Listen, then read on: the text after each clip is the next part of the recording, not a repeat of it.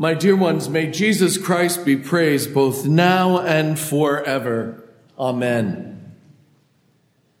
In the life of the Roman Catholic Church, today's solemnity of our Lord Jesus Christ, King of the universe, is really a relatively new celebration, begun by Pope Pius XI in 1925 as a response to the end of the First World War, the war that was to end all wars. Today we celebrate that feast on its 91st birthday. As a young child, growing up, I remember this feast day so clearly. The sisters made a great deal of it.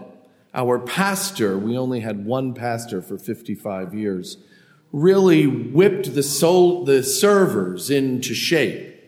The church had to be spotless and the altar magnificently dedicated. Perhaps it was because the feast was really still then new. I was in grade school in the 1960s. So it made a profound impression upon me. And Father's sermon on that Sunday was always especially strong and vibrant. We used to joke that in our neighborhood that surrounded the church, he didn't really need a microphone. We could hear him at home if the windows were opened. A tremendous feast. This year, we have the great privilege and the singular grace of linking the celebration of the solemnity of our Lord Jesus Christ, King of the universe, with the conclusion of the Year of Mercy.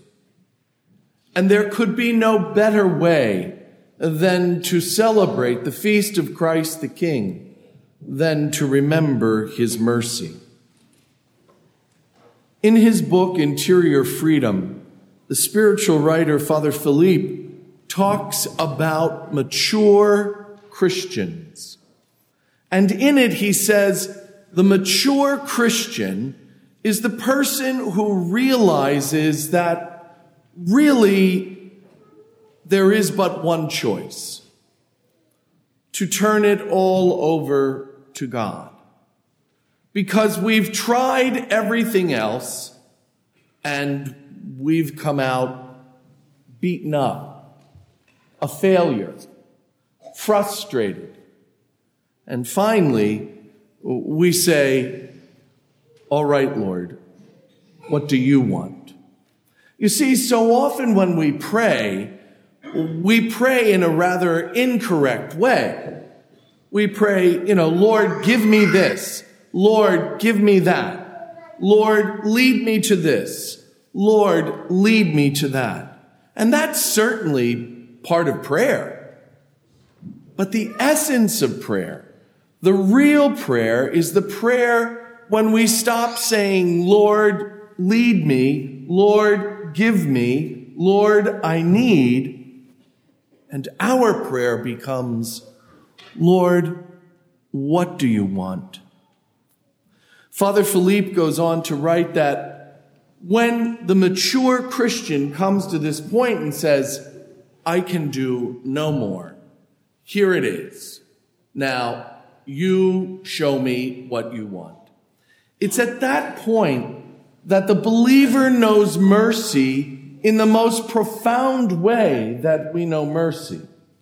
It is complete, total, and utter surrender. It is the turning over of our lives to God in a way that in the Johannine literature would say, unless the grain of wheat fall into the ground and dies, it remains such a single grain. Yet it's in that surrender that we know mercy, that we know peace. And even though it might look confusing to the world, we know triumph.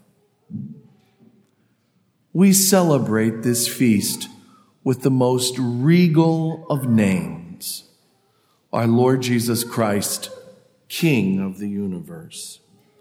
His throne, a cross. His kingship gained by total and utter and complete surrender.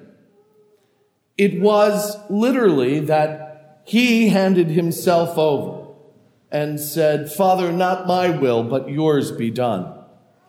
In the sight of the world, he was a complete failure because of that cross. Yet from that cross flowed love and mercy, redemption and forgiveness. As we heard in that wonderful reading from St. Paul's letter to the Colossians, it is in the blood of his cross that we know peace, and all things are reconciled to him. On this great feast of Christ the King, the issue that is before us is, what is the surrender you have to make? The surrender in your marriages, in your parenting, at work, at school.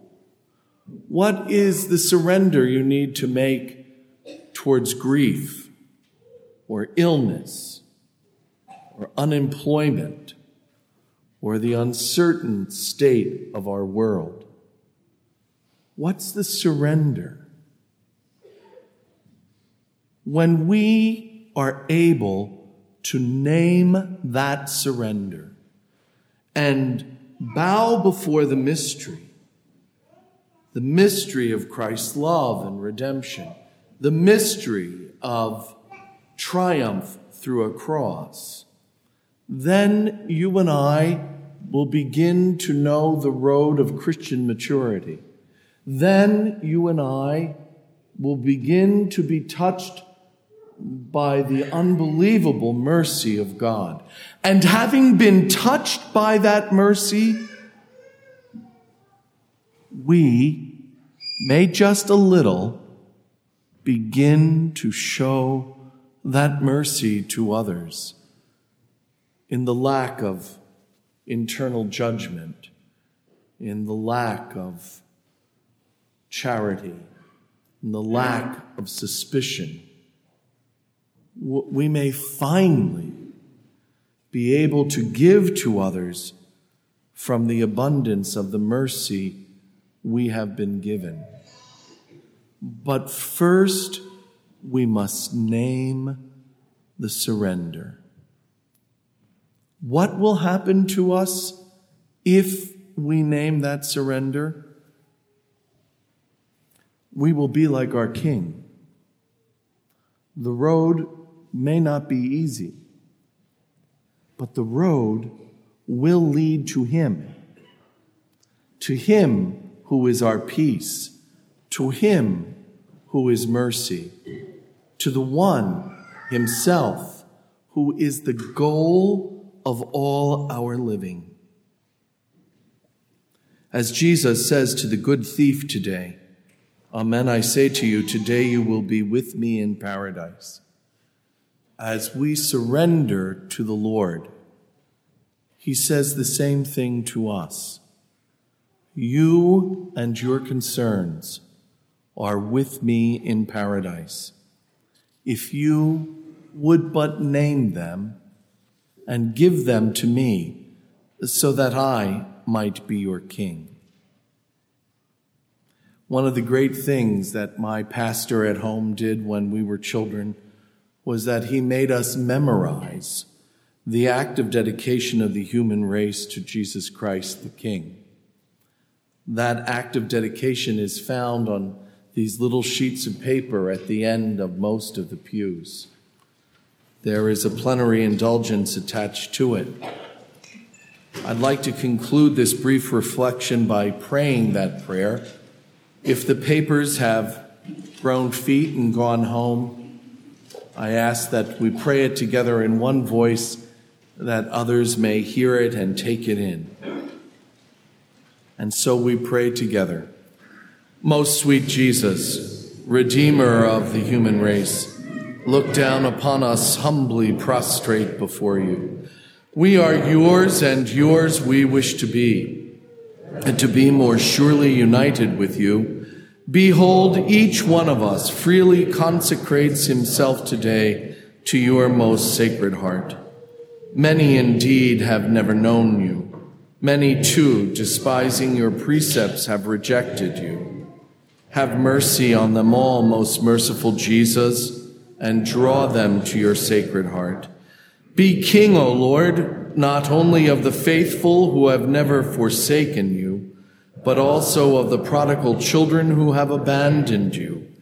Grant that they may quickly return to their Father's house, lest they die of wretchedness and hunger. Be King of those who are deceived by erroneous opinions, or whom discord keeps aloof, and call them back to the harbor of truth and the unity of faith, so that soon there may be one flock and one shepherd. Grant, O Lord, to your church assurance of freedom and immunity from harm. Give gentility of order to all nations. Make the earth resound from pole to pole with one cry. Praise to the divine heart that wrought our salvation. To it be glory and honor forever. Amen.